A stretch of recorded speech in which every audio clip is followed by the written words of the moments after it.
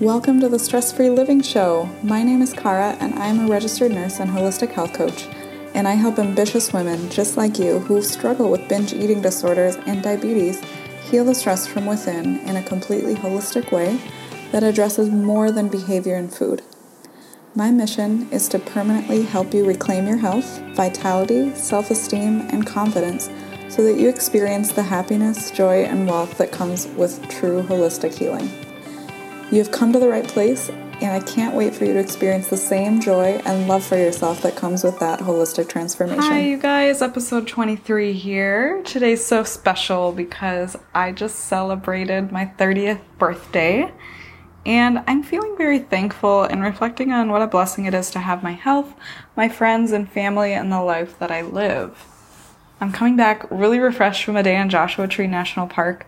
My boyfriend Matt surprised me with a little night trip out there, and I am learning to balance, taking these little trips and taking, these opportunities to rejuvenate myself in nature, and I'm really starting to be glad that national parks don't have any phone service.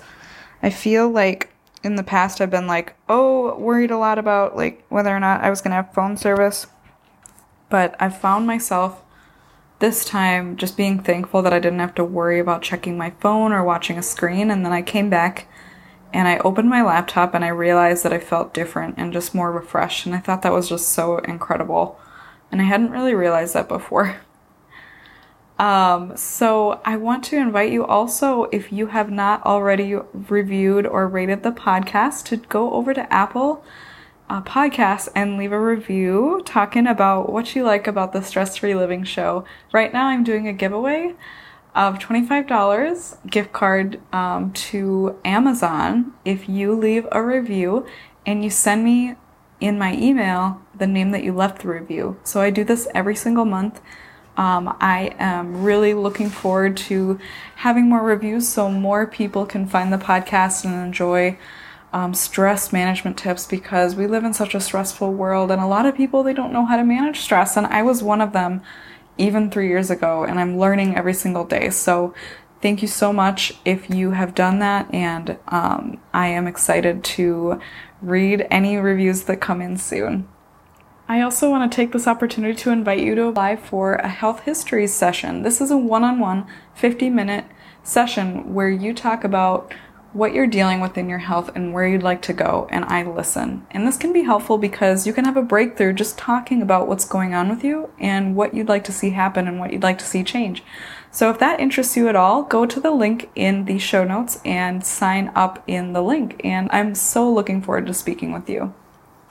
Now, it's also come to my attention that I should answer this question: how does binge eating and bulimia recovery relate to stress management? This is because when we're in an eating disorder, we're turning to it because we don't know how to manage the stress that's manifesting in our lives.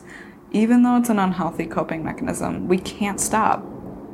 Because we're addicted to the behavior, and it seems like so much work to just shift out of it and change our lives.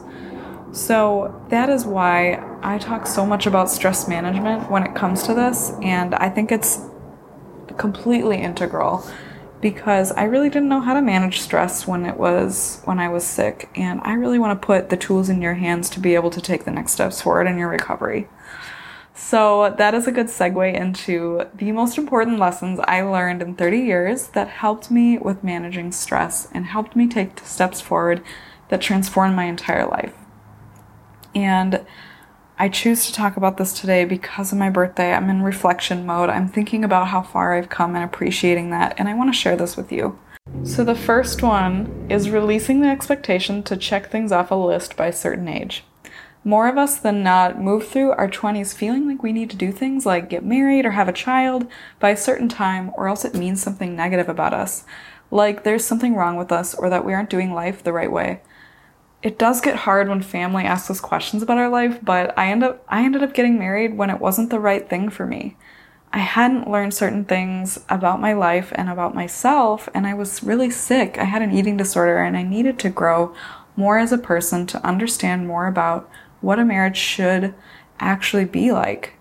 It wasn't until the last 3 years that I began searching for what was true for me versus what I had been told was true for me by others my whole life.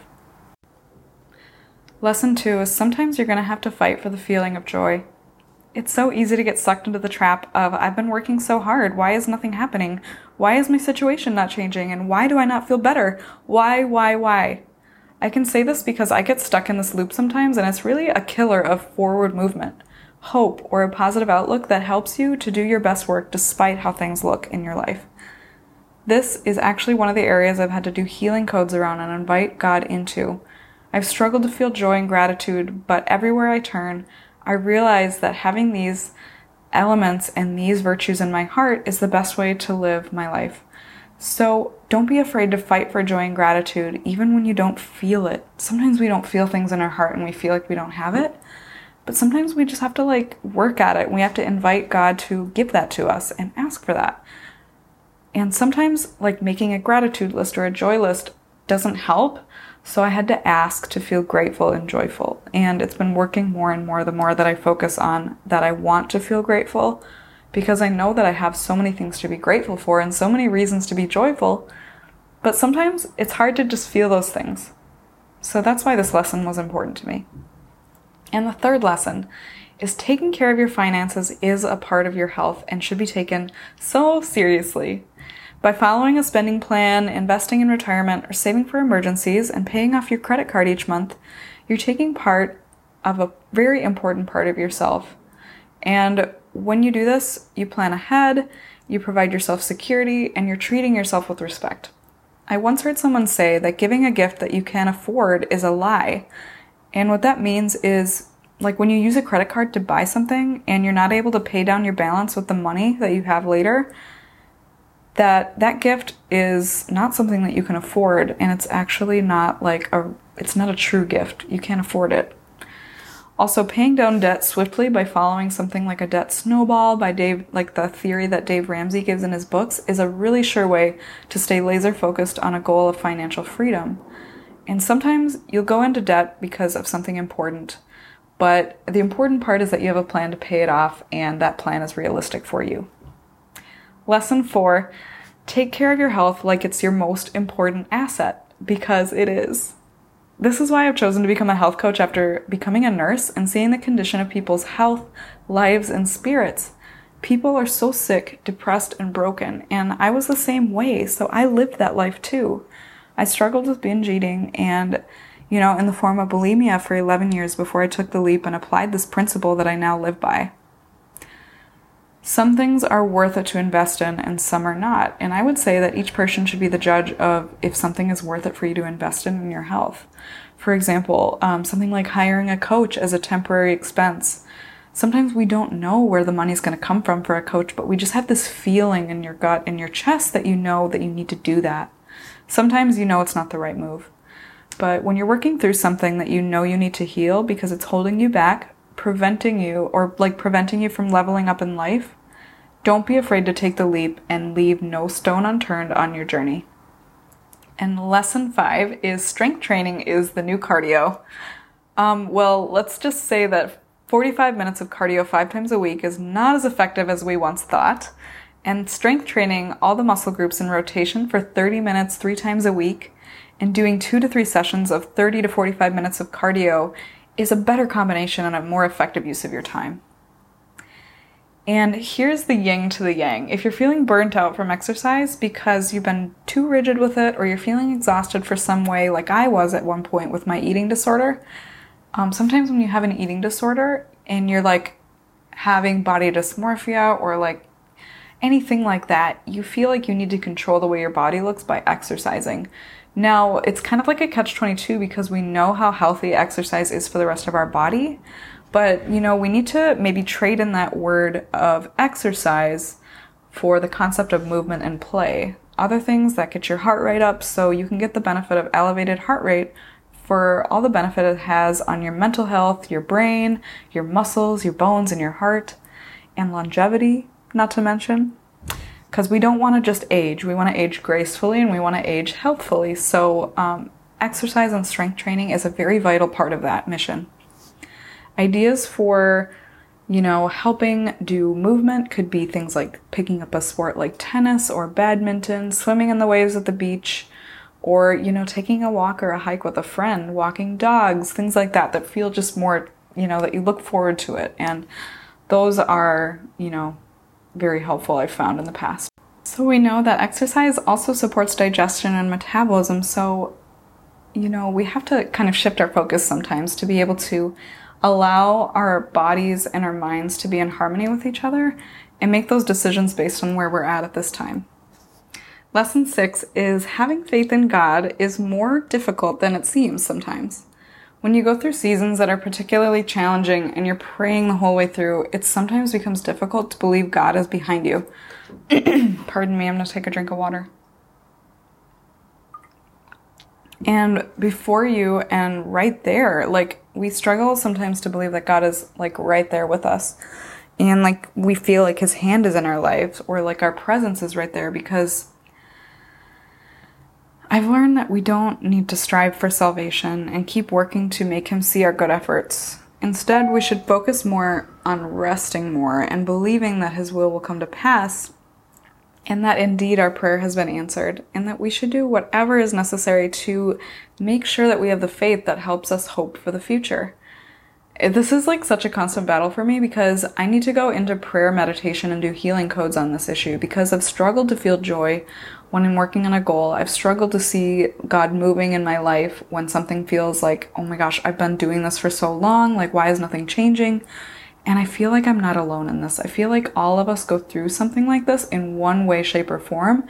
And that's why I think it's so important to bring this lesson up, because I think what helps the most is that, I can just look back on my life and recall during certain seasons that have been similar, they felt very long and very difficult. And I can recall how amazing God has come through for me when that season has closed and I've stepped into victory. It seemed dark and hopeless until it wasn't anymore. Another thing that I want to bring up during this lesson that I've learned is that moping and feeling down will not push your blessings away.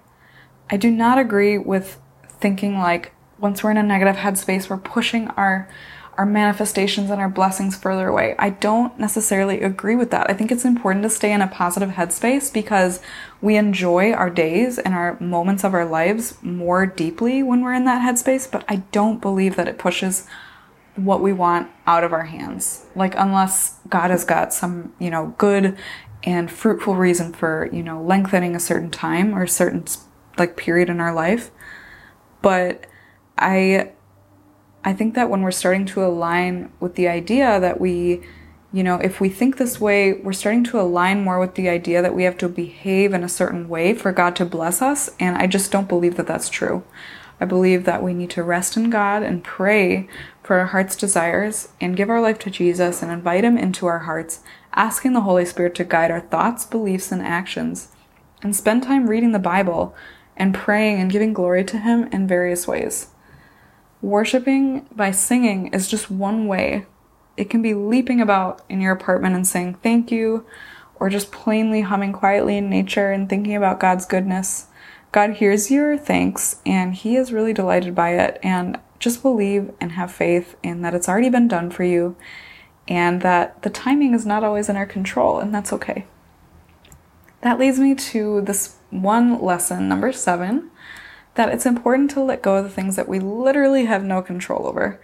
Sometimes we do all the things and all the inner work, and we take care of our own business, and we feel like we're on track, and then something happens, like somebody cuts you off, or you have to slam your brakes on and all your groceries in the back seat fall on the floor of your car, or you give your friend your trust and treat them like gold, and then you go out of your way for them, and then you feel disappointed when you notice that you'd feel that they're not doing the same for you. So I let it go, and I recognize this mantra.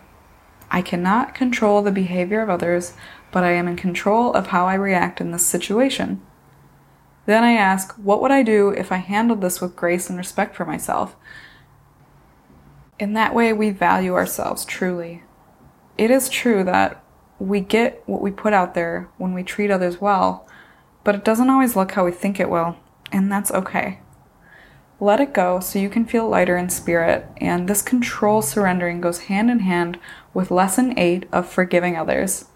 something happens with a friend all of a sudden, and they said they were going to make plans with you, and then you come to find out they're actually hanging out with somebody else, and that was plans they made after they made plans with you. So it feels really sucky, and it's easy to get resentful and put up walls with that person, but the most important thing you can do is just to forgive them and release what you're feeling and just be like, I forgive you. Like, you can just say it in your head, or you can, like, if you want to talk to them and, like, you know, share them with them how you feel. I believe in talking and communication. I think that can bring people closer together. I also think that sometimes, like, it's not always necessary to talk with somebody, and just to, you know, tell God that you forgive them and that you're releasing feelings of resentment and, you know, moving on. I feel like that forgiveness is very important for our health and our well-being.